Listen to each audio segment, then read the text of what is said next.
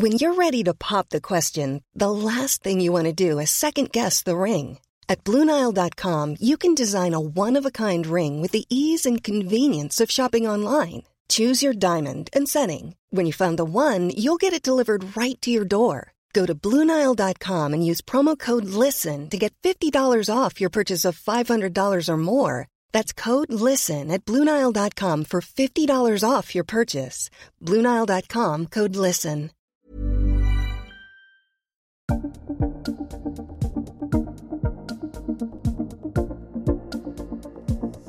Well, hello. It's been a few years since we heard that tune play out. It's caucus again. It must be 2020, a new election season and a new season of caucus. Welcome, everybody. Thanks, Tim. I'm Tim Watkin, and this is Lisa Owen. Guy and Espiner. And we've got a new friend joining us this election. Come in from Tauranga, Scott Campbell. Tēnā koe te parata, tēnā koutou katoa te ropu. Good morning. Kia ora. We've increased our caucus by 25%. If my maths isn't as dreadful as it was That's last a good time. first term, isn't it? Yeah. It's a win. We're a very united caucus. We haven't met very often, so we haven't had many arguments. One of us is not inside the room, though, so that's pretty telling. You're a member outside of Cabinet. The House is rising today, and so the campaign is starting to get serious. So it's time for us to start kicking into gear. Thanks to all the people who have been asking when caucus will be coming back. We're delighted to be here. We wanted to start today with a run-through, a state of the parties, looking at where we kick off this campaign. So, guys, there's a government which is Labour-led, although Winston Peters never likes it to be described like that, coalition government. Let's start quickly with Labour. Where do we see them sitting going? Oh, well, they are campaigning on continuation, really. I mean, Last time they campaigned for transformation. You can argue about how much they actually got done before COVID. There's not a lot of legacy stuff there. But if they campaigned on transformation last time, this time they're campaigning on continuation. They're saying they're not really going to do a lot. We shouldn't expect much policy at all.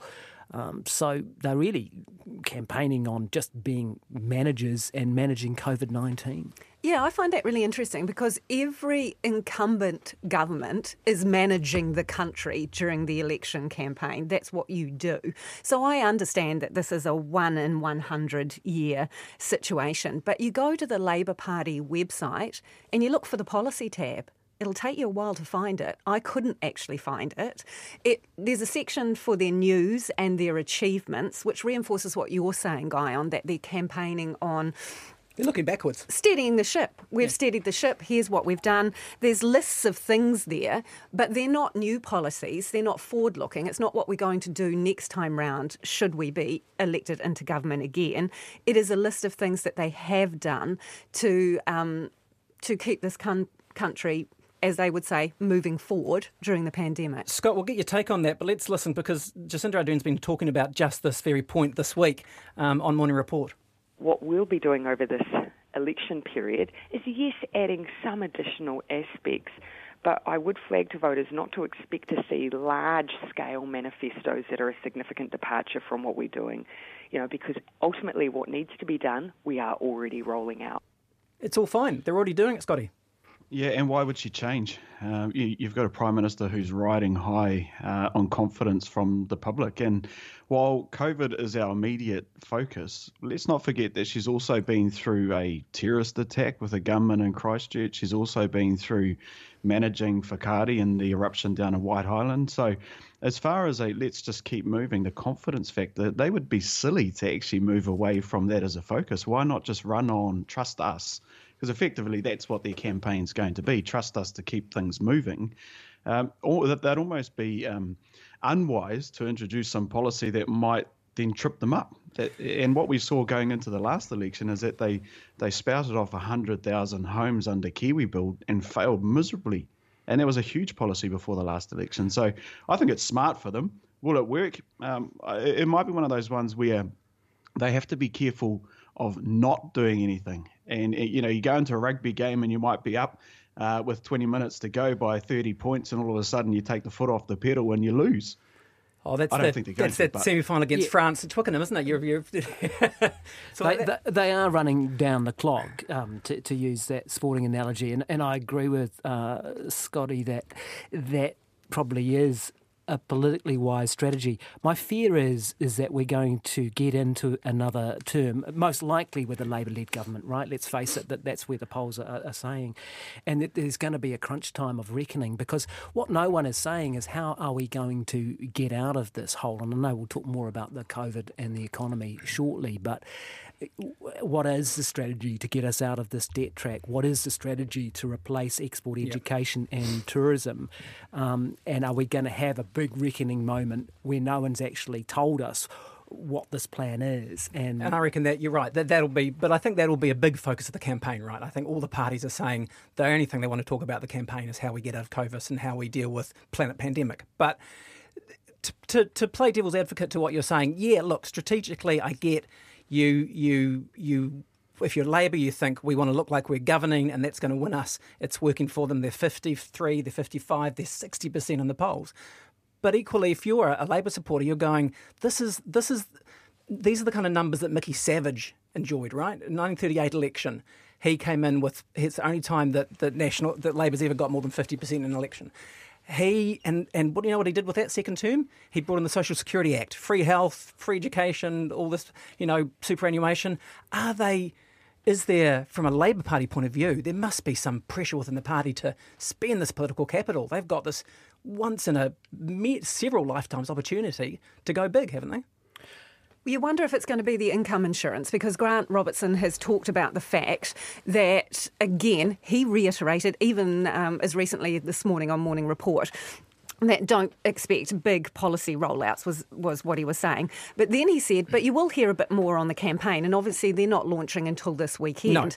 No. But so there's still plenty of time. The CTU went to the government and talked to them about this prospect of income insurance, basically. And Grant Robertson has said, yeah, we've been working on it. He was asked whether, are you going to announce, are you going to campaign on that? And he said, you might hear something. And I think that would be a particular policy. Obviously, they had promised by signing up to the deals that they did with the Green Party, transformational change in terms of welfare. And they would the overhaul of welfare. Yeah. And I suppose it entirely depends on your subjective definition of what transformation is, because they gave a $25 benefit boost. They have tagged increases to benefits to the wage, which some people have campaigned on or been asking for ages. They've almost doubled the winter energy payment. They would argue that they have done a number of things. A lot of those things came about because of COVID, though. Yeah. Because obviously they had their own welfare review, which had about 43 recommendations, and really a handful of those were done. So transformation, a big policy. Maybe we can anticipate one flagship policy, as Scotty says, but not something like Kiwi Build, which they will kneecap themselves with. Yeah, but I also think we are forgetting as well too, though, it wasn't too long ago that they released the Heather Simpson review into the health and disability sector, which will have a huge change over DHBs and how health is delivered to on the ground to people. That will be something that is actually going to be a big policy change, and the way that the new government, let's say Labour, is returned, how they roll that out, that will see some significant change on the ground for health and the way it's delivered. One of the other things is this water reform, and it's sort of almost by stealth that this is snuck in, and it'll be the three waters around the country that will start to be centralised or at least regionalised. This is this idea of where National almost gives everything out to the individual or out to the locals, and Labour starts to bring it back to Wellington, and they're regionalising it. I think we'll see a lot of that next year. We just haven't focused on it. Yeah, fair play. What about these poll numbers? Do you reckon, we're starting off, we don't have to be predictions, but where do you think? Can Labour stay above 50%? This is, back in 2002, Clark toyed with the idea of a majority, and people, kind of came in quite hard and spread the vote. And she didn't get that. Key, even in his pomp, right, couldn't get above 47%. Could they actually defy gravity? You'd have to say they have the best chance of getting above 50. why I say that is because in other elections where the opposing major party, in this case it's National, has been weaker, we've seen a split off to the minor parties. Yeah. You know, if you go back to the nadir of the National Party in 2002, where Bill English got 20-odd% of the vote, you know, you had United Future, ACT and New Zealand First all being the beneficiaries of this. What you're seeing now is it's slopping between the red and the blue buckets. The vote that Simon Bridges' National Party has lost has gone to Labour. Which is fascinating, isn't it? Because if you go back again, when Key was dominating, getting those 47s, and Labour was doing so badly, there was, you know, about 20% of the vote was with New Zealand First and the Greens. At the moment, we're looking at about 10% of the vote with New Zealand First and the Greens. So they're not yet picking up that disaffected vote. It's sitting with, or that swing vote, it's sitting with Labour still. My own theory on this is that in a time of crisis like COVID is, and you can look around the world and you can look just across the ditch and see some pretty awful scenarios that people don't want here, that people are possibly sticking with the two big old brands a bit more, and that it might be a little harder for the minor parties to get more traction because people don't feel that they have the luxury. It's a bit like the sort of flight to gold you get in an economic crisis, if you like. Yeah. So that's my theory on it anyway. I mean, who knows? But I would have thought it's going to be a real struggle for Labour to get over 50. It hasn't been done under MMP, but in any circumstances, this would probably be the best of them. Yeah, I think it's kind of interesting, the point you raise about the minor parties. The real benefactor here is the ACT Party, with the potential to bring in quite a few on their list. And I think the interesting thing about that is if you went around and asked people who was on ACT's list, they would be like, who? What? You know, so you're starting to get into the territory, and even on the numbers that we're seeing with the polling with Labour, on their list, you're starting to get into the territory where you think, who are those people? What experience do they have? Yes. How will they be as MPs? But and we know that parties have had trouble with, you know, lists at depth before. Absolutely. Yeah. And so, Scotty, what about the Māori Party? Are they coming back or not? They're gaining a following, and I think they've done a great job over the last 3 years of reimagining who they are and their target base. I think they're quite a different party this time around than what they were under Te Reo Flavell in the last election, and I think you can see that in their advertising, even just in the type of kakahu that they're wearing, the clothes. They almost some of them are like cloaks. They're quite take you back to the traditional way of Māoridom, and I think they're going after that vote of the people who were standing at Ihumātao as an example, the people who are out there and protesting on a regular basis. It almost seems a little bit more like the Honi Harawira style of campaigning than the Te Reo Flavell and the Tariana Turia. Does that lose them some of those Flavell voters? Yeah, I think it will, because every second word at the moment out of the co-leaders is that's racist. This is racism. It's whether it's the TVNZ leaders debate or the political debate that's racist, or whether it's Todd Muller who was racist. Everybody's racist, and there is an element of Māoridom who don't necessarily like that push. So I think that they've got a strong brand. Whether or not it'll get them there, I don't think so at this election. And John Tamahiri, I mean, he was one of those who opposed that kind of language and that kind of style in the past, wasn't he? Do you see him as a strange mix there? Well, he's one of those ones who at the moment is talking about, you're assimilated underneath the Labour brand, but he wasn't saying that while he was sitting in the back of the Crown limo all those years. No, I can't remember hearing that. I mean, his brand as a politician and as a broadcaster was pretty, very much the anti-PC guy, right? Oh, I think it's great that they are going to be strong, because there is a need for that voice in Māoridom, and I think that they've got a really important role to play. I think to Guyan's point before around in a time of crisis, and Māori did this at the last election, when there was a feeling that the Māori Party wasn't really delivering or wasn't as solid, Māori went back to Labour and in their droves, and 7 seats to Labour. And at the moment, Māori seem to trust the Prime Minister, and unless something major happens over the next 6 weeks, I can't see them Labour losing one of those seats. None of them. So what's the best shot, do you reckon, for the Māori Party? Is it Ngāti Wapaka or... Yeah, Ngāti Wapaka. So the co-leader down in Te Taihuauru is probably the best shot, but then Howie Tamati had a good go at that seat at the last election as well too. And when you look at the heartland of that electorate, it's Porirua and it's Ratana, and they are Labour through and through. So.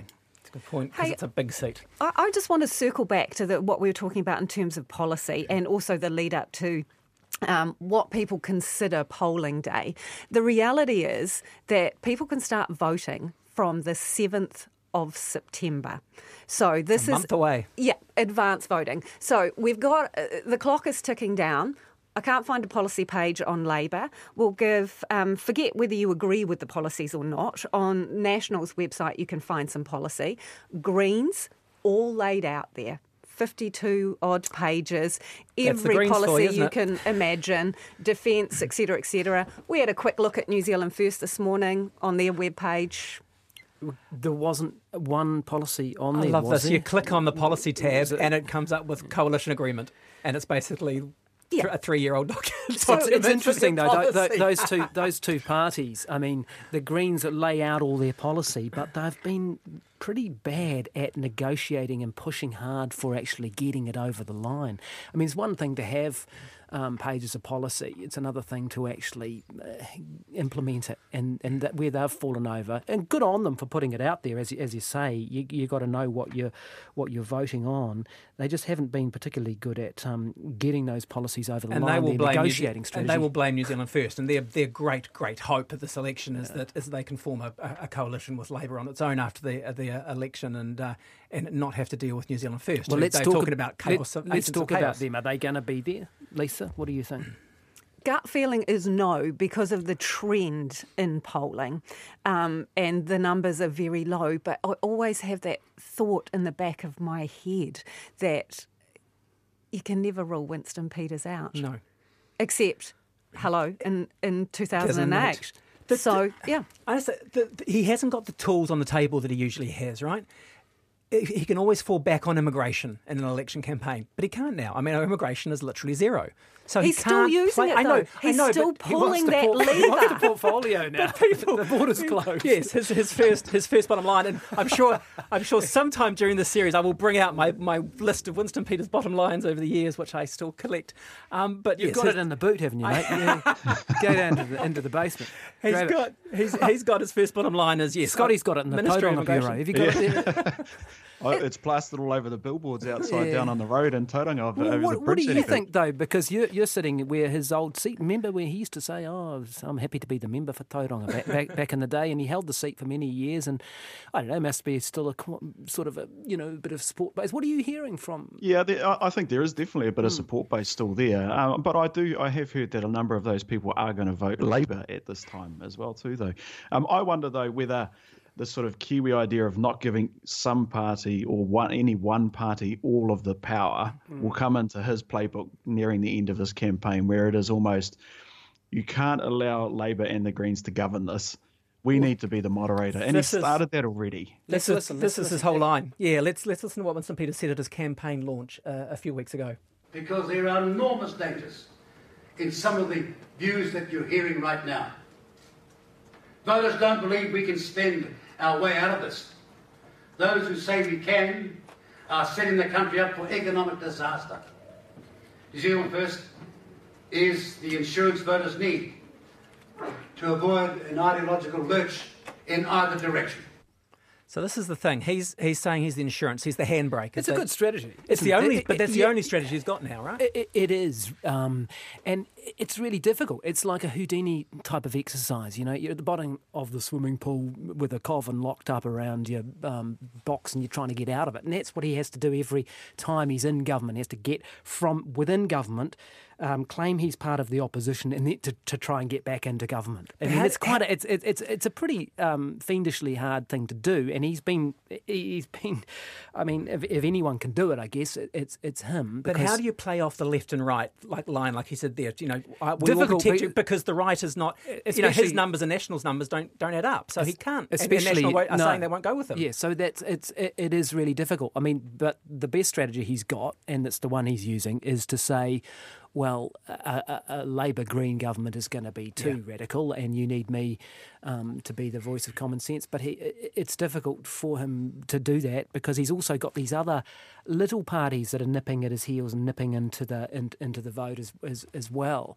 So yeah, the forces are really aligned against him, but he's quite comfortable in that space, I would imagine. I mean, National have ruled him out, and the other thing is that they haven't made themselves popular with the other parties. I mean, do you think Labour would want him back if they have the choice? No. Everything I hear around Labour is that they would rather be rid of them. Well, yeah, of course they would be. The Prime Minister is very diplomatic about that, though, whereas I found it really interesting that James Shaw has come out really and called a spade a spade. Yeah, although when you listen, that's been interesting. It's really fascinating to watch that, and they've been sort of sniping at each other. But James Shaw, after all that, has said, we'd only go into government with New Zealand First again if we really had to. Yeah. so it's not really a very strong position, is it?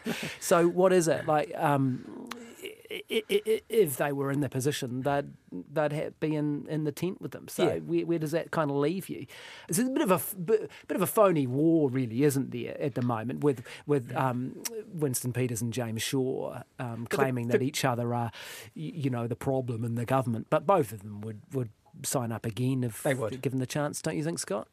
Yeah, absolutely. And in some ways for Labour, isn't it better to have another party to blame when you don't want to introduce some type of policy that might be a little bit controversial? And maybe that's why you have Winston and New Zealand First sitting at the table, because it was their fault that we couldn't get it across the line. Well, I've suggested that to a few MPs recently, saying that, if why not use the John Key strategy of having the Maori Party and ACT and United Future, right? So you can kind of play them off a little bit. And they're like, you know what, New Zealand First is so hard, we wouldn't even want to. So, yeah. What about ACT? Because they're polling very well, right? God, David Seymour's done a good strategy, hasn't he? You've got to say. It's about 3%, I think, was the last poll. Yeah, 4.3. Yeah, for ACT. And they were 5 in the Colmar. Yeah. So is it his profile raised through the... Twerking? No, no, that's not where my head went. You've been too much time on YouTube. Yeah, through his end of life choice bill. Indeed. No, to be honest, I think actually it's both, because he did it really cleverly at the start. Well out from an election, he raised his profile with Dancing with the Stars, and then he got serious. And you're right. He's also a beneficiary of some of the vote bleeding from the centre right, from National. They've done that thing too that minor parties do sort of reach for, which is to graft on some special interest group, and he's gone for the gun lobby. I can see it strategically working, because it can bolt on quite a few thousand votes for a single issue cause. The problem comes is when you actually have to meld those two things together. United Future tried it at one point, where they had the Hunters and Fishers. And they had a 1080 group, and there was some some ones who was supporting New Zealanders in the immigration front and that sort of thing. They grafted on a whole bunch of stuff, and it tends to run into problems down the line. But to be fair to ACT, though, it's been consistent. You can draw a line through choice and freedom kind of arguments through those groups, and so ideologically he's holding his own. Yep. He's done well on that, and look, for a single MP, for a standalone MP, he's done pretty well at keeping their profile up. All right, let's pivot away from the parties and talk about COVID and the economy, because let's be honest, it is what the election is going to be about in any substantial and significant way. All the parties are saying that the debate they want to have, the policies that they're focusing on, the limitations they've got around what they're going to say, is the fact that we are in this pandemic crisis at the moment globally. What do you reckon, Scott? How does that change the campaign from anything you would have seen over the years? Well, for me, it almost feels like we're not in a campaign, and given that it starts later today, but it doesn't feel like a general election campaign. This one just feels really strange, and I wonder how much over the next sort of 4 to 6 weeks we are actually going to see traditional campaigning. That September, or the start of September, when the wage subsidy comes off, and we start to see the real impacts on the economy. The numbers that came out recently about the job statistics or the unemployment figures showing that, well, supposedly we're doing better than what we thought we were going to be doing. I think there's a bit of a false economy at the moment. We almost seem to be trying to trick ourselves into things actually being better than what they are. What, you don't believe it's 4% unemployment at the moment? No, look, well, as a business owner, no, I don't, because we've been through a restructure recently, and I have 8 fewer people in my staff than I did at the start of this year. Wow. So, and I'm probably one of the safer businesses in the sector that I'm in. So I don't think I do. Well, we're really setting ourselves up. That's what I was alluding to before. Don't you reckon we're setting ourselves up for, I don't know, just a real shock, aren't we? Like both in a policy shock and a reality shock. It's. We're sitting in a life raft, and it's about to burst. The air's about to start coming out of it once the wage subsidies come off in September, and it's going to change. Yeah, and it's more than just the wage subsidy. Obviously, that's staggered, so businesses will come off that through September. There was also the freight contracts that the government put out, was about $330 million, which was a significant part of Air New Zealand continuing to fly to bring freight back and forth, and was also helping businesses getting their products offshore as well. Those contracts, that money is about to run out shortly too. And on the subject of the unemployment stats, when you have basically all the major banks coming out saying that headline figure is not worth the paper it is written on, yet you get a press release from the Minister of Finance and the Minister for Employment, Willie Jackson, crowing about an unemployment drop, showing the government's plan to protect jobs and support business is working. Yeah, they're not reading the room very well in that respect. And when you have such high figures of people who want more work but can't get it rising, and a huge percentage of women who have been... It's extraordinary. 90% of the people who've lost their jobs in the pandemic women. It's amazing. And that is your response to it on the day. Yeah, they do risk looking like they're sort of trying to gild the lily a bit. I'm also disappointed at the lack of strategy for re-engaging with the world. I'm not talking about advocating, open slather borders or anything like that, but at some point we're going to have to re-engage with the world, right?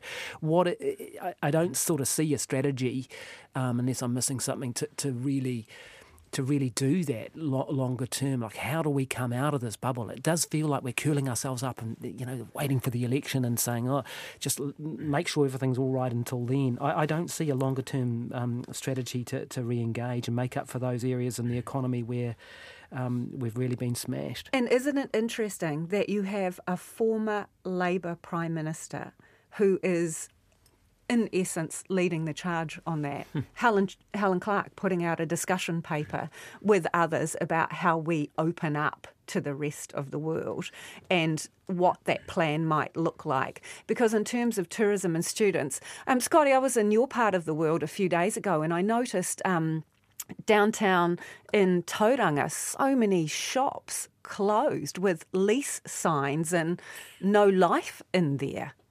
The main street, Devonport Road, when you walk down there, you'll be lucky if you see a shop that's open. You're right. Almost every second shop at the moment has for lease on it. And to be fair, the way that business operates has totally changed, and COVID has done that. So we had, as an example, in our staff, we would have 23, 24 people in an office building. Whereas now I'm probably lucky if I've got 6 to 8 people on any one given day who go into the office, because you can work at home. You can work from the back seat of your car at the moment on a computer, on your laptop, on your phone, doing a Zoom call to Australia or wherever it is. The world's changed in business, and I don't think that our traditional shop front that we're used to will come back anytime soon. And I think that's a confidence factor. And so if you're a member of the public or a business and you're looking at that main street, you're thinking, oh my God, what's happened here? It's almost it's not so good. It's not so good if you're a coffee shop or whatever, is it? Because you're not selling those goods to people. I think all the flow-on effects of people working from home, we've got to work through all that too. I want to get on to. I just want to mention debt because I think it's something that's going to play out over the campaign. Yep. So I'd like to get this into the first episode. asked how quickly Labor would pay off the COVID debt. Jacinda Ardern earlier this week stuck with Treasury forecasts about getting back at 20% of GDP in the 2050s sometime. But she went on to say this about National. The one thing I would say is I fundamentally disagree with the approach put up by the opposition. They are yet to tell us how they will achieve their 30% target, which could mean up to $80 billion worth of cuts. And she doubled down a bit later in the same interview. Which is why I will not have the next generation pay through austerity measures. That means we are unwilling to support them into jobs and making sure that they have income support through this period, which seems to be what the opposition is suggesting.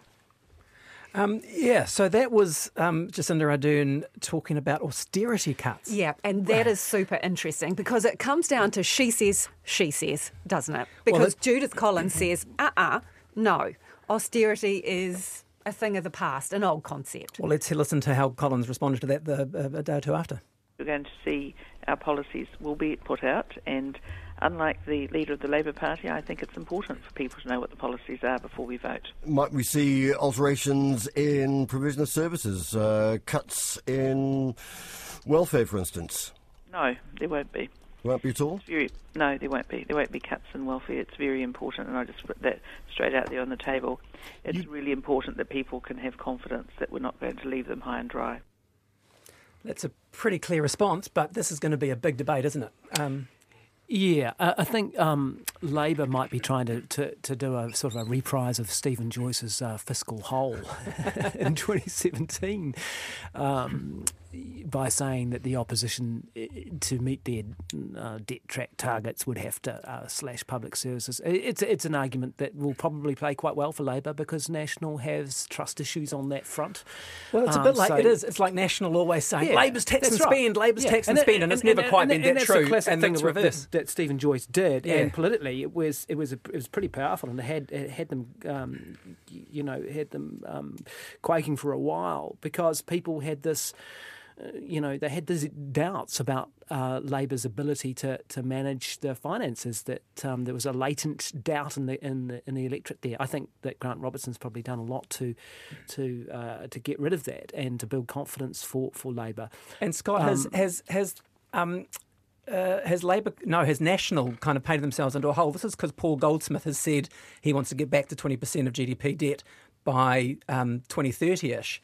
Has he misstepped with that, do you think? Well, they haven't said that they're going to spend less, right? So, and if you've still got an economy and they keep telling us that the economy is about to tank, and if the market's not going to be able to right itself, then the government has to come in and help, right?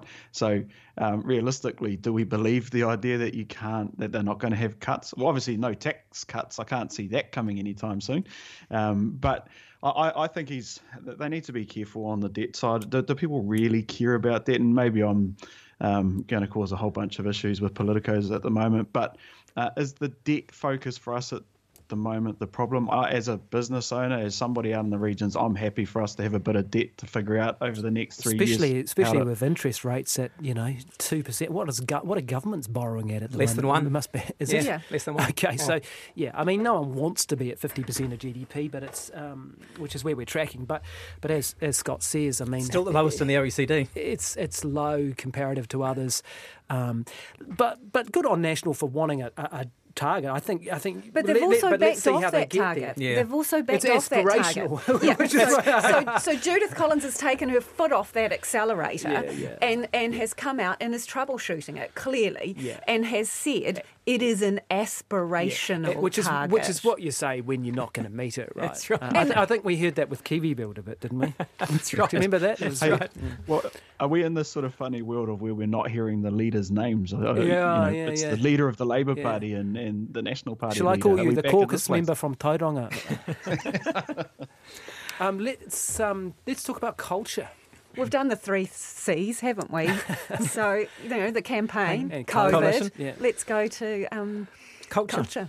Yeah, well, look, there's been a bunch of valedictories this week of people raising questions about quite how hard it is to be in Parliament. And we've seen a bunch of MPs falling over and getting caught out in recent weeks. Character is going to, that's the other C, character is going to be part of this campaign, whether it becomes whether it's much talked about now, I think it's sitting there underlying how people view the parties right now. There's not a huge, people don't love MPs and think they're the paragons of virtue. So what impact does this have on how people actually engage? Do we think turnout gets hurt, and do we think the culture is seriously sick?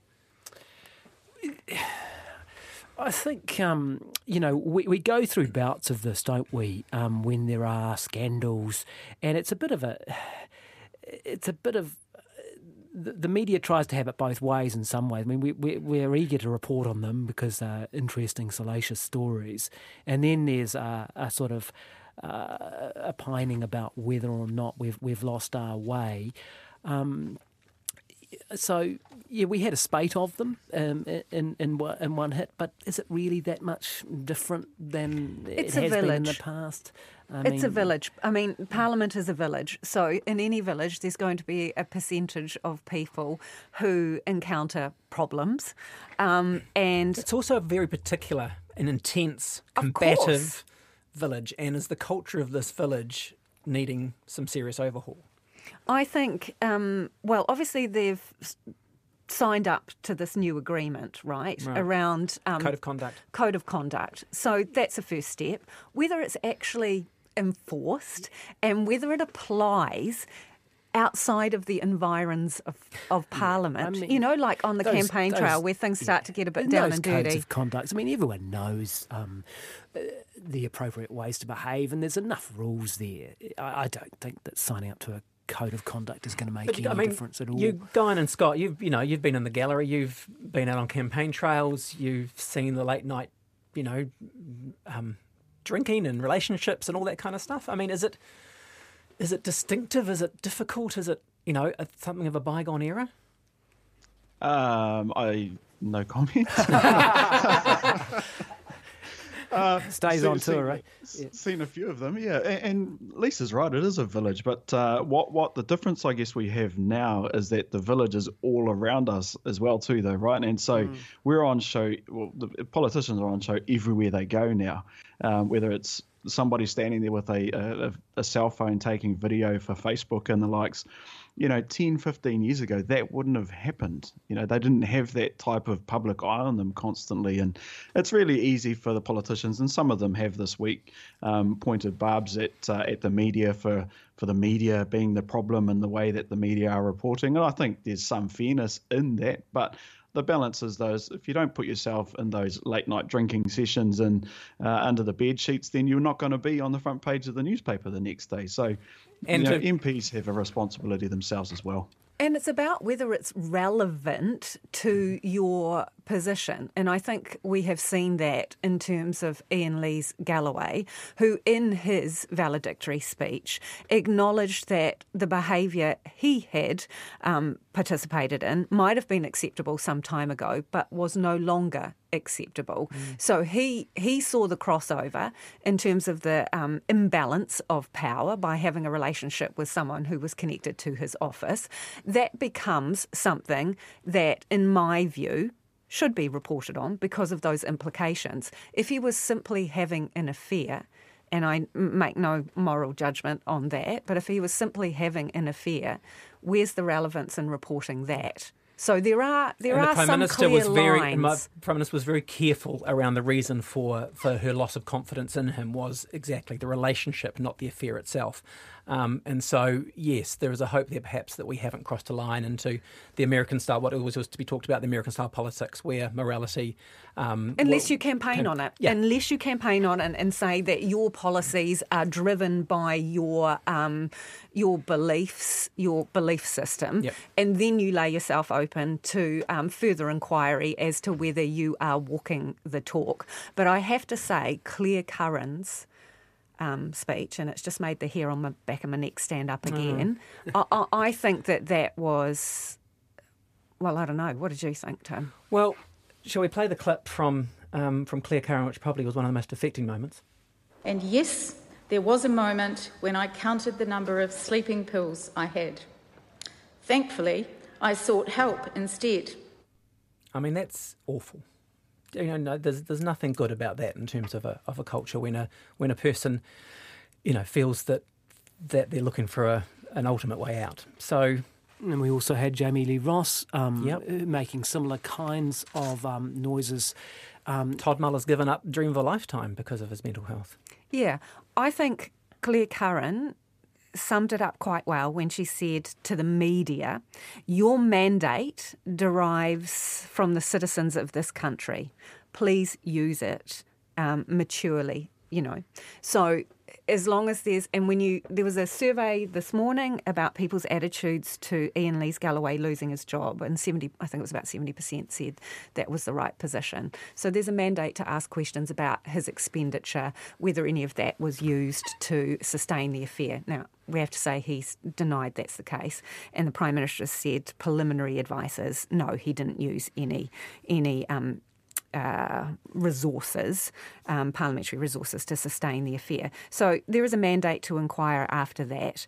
She's right when she says, the citizens are behind you to a certain extent. That's what gives you the licence to be probing and asking questions. Don't use that licence lose it by crossing the line. The one point I'd make in defence of the media, and I don't disagree with anything that any of you have said in terms of our responsibilities, but some of these stories are there because politicians are playing games with each other and treating each other badly. Actually, in Claire Curran's case, and can I start by saying how deeply sad it is that she felt in that way, and I would not downplay that for a second. And anyone in that situation is and should be seeking advice and help and support. But she came under scrutiny and ended up losing her job over an issue that was serious. It was about transparency. It was about clearly in the public interest. It was about whether she had been honest in her dealings with influential players in her industry. These were legitimate stories that were pursued strongly by the media, and ultimately it was up to the Prime Minister about whether she continued to serve in the ministry, and the Prime Minister decided not to. Now, there would have been some ridicule in the House, and they do go after people when they are struggling. But the material facts as to why she was under scrutiny were, in my view, valid. Absolutely, stories. do not disagree with that at all. Scotty. What sort of culture on the campaign are we expecting? Are we going to be kind to each other? Do you think? Is it or is it a shock and awe type campaign? Every party leader has promised a kind and considerate campaign. Yeah, a factual one would be good. A factual one based on evidence and information would be excellent. Yeah, it would be interesting. I mean, that's obviously Jacinda Ardern's brand, if you like. Yeah. And it'll be interesting to see whether Judith Collins, whether she tries to prick that bubble at all. It's risky, isn't it? What do? You're behind, so you want to take some risks, but do you risk coming across as mean-spirited by really having a crack at the PM? That'll be interesting. Let's just very briefly end on national, because we didn't really get into national much when we were talking about the parties. How does Collins come from, whether she's late 20s or mid-30s, whatever poll you believe, how does she get back into fours? Well, she's gone back to traditional messages, and in fact I think that was one of her comments in the first day of her leadership, that some of their base may have thought the party had lost its way a little bit, and she was basically hauling the flock back in, if you like. Even if you look at their campaign messaging and billboards, strong team, more jobs, better economy. It's just Sorry. You wouldn't die wondering what they're campaigning on. No, but it's also probably the worst, or just about the worst set of words you'd potentially want. Strong team. We've lost a whole bunch of them. Better economy. Actually, I mean, this is one of the fascinating things that in the past couple of weeks, that News Hub, one of the sub-polls in the News Hub latest set of polls, which party do you most trust to run the economy from now on through and after COVID? Now, I was sitting there going, okay, it'll have evened up a bit, right? Because National always wins that vote. It'll have evened up. Labour under Ardern, 62%. National under Collins, 26%. That's phenomenal for National, the party of the economy, to be half the economic trust of Labour. And their billboard is a reminder that they're there for the economy, and then they don't have the trust. Well, it's been a train wreck, hasn't it? I mean, honestly, when you've got three leaders in election year, I mean, and you've lost MPs with multiple scandals. I mean, not even an election year in the same number of months. Well, yeah, probably so three leaders.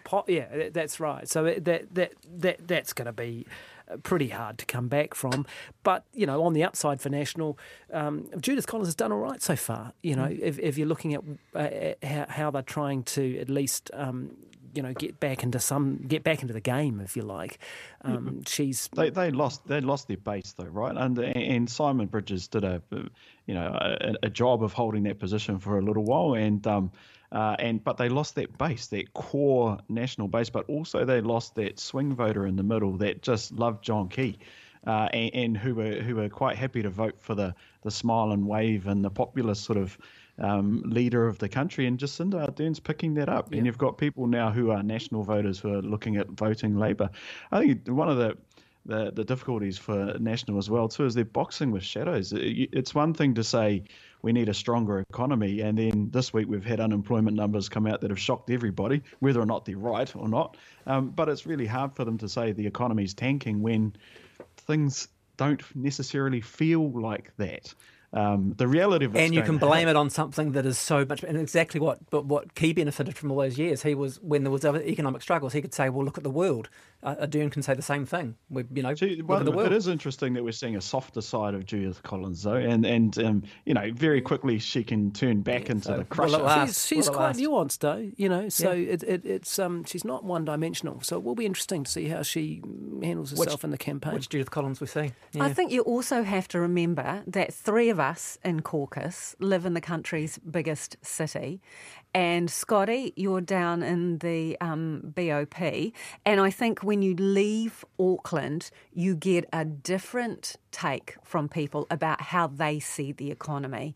And a number of them in some smaller places, when we've been out doing, what we call vox pops in the business, just a quick grab or a sound bite from people on the street, they have serious, serious concerns about the economy, their future, about being able to put food on the table and pay the bills. How could you not? Let's put it on the agenda for next caucus. Exactly. That's been a good, a long but detailed and good start to the season. Hey, thanks, guys. Scott Campbell, thanks, mate. Thanks for having me, team. I'm looking forward to the next 6 weeks. Game on. Game on. All right, we'll be back next Thursday with more from Caucus. Lisa, Guy and Tim and Scott.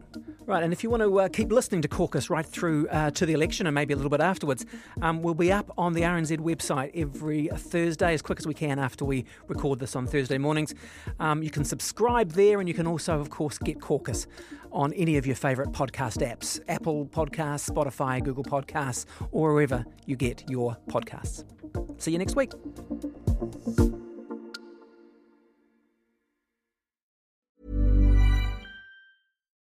Botox Cosmetic, out of botulinum toxin A, FDA approved for over 20 years. So, talk to your specialist to see if Botox Cosmetic is right for you. For full prescribing information, including boxed warning, visit BotoxCosmetic.com or call 877-351-0300. Remember to ask for Botox Cosmetic by name. To see for yourself and learn more, visit BotoxCosmetic.com. That's BotoxCosmetic.com.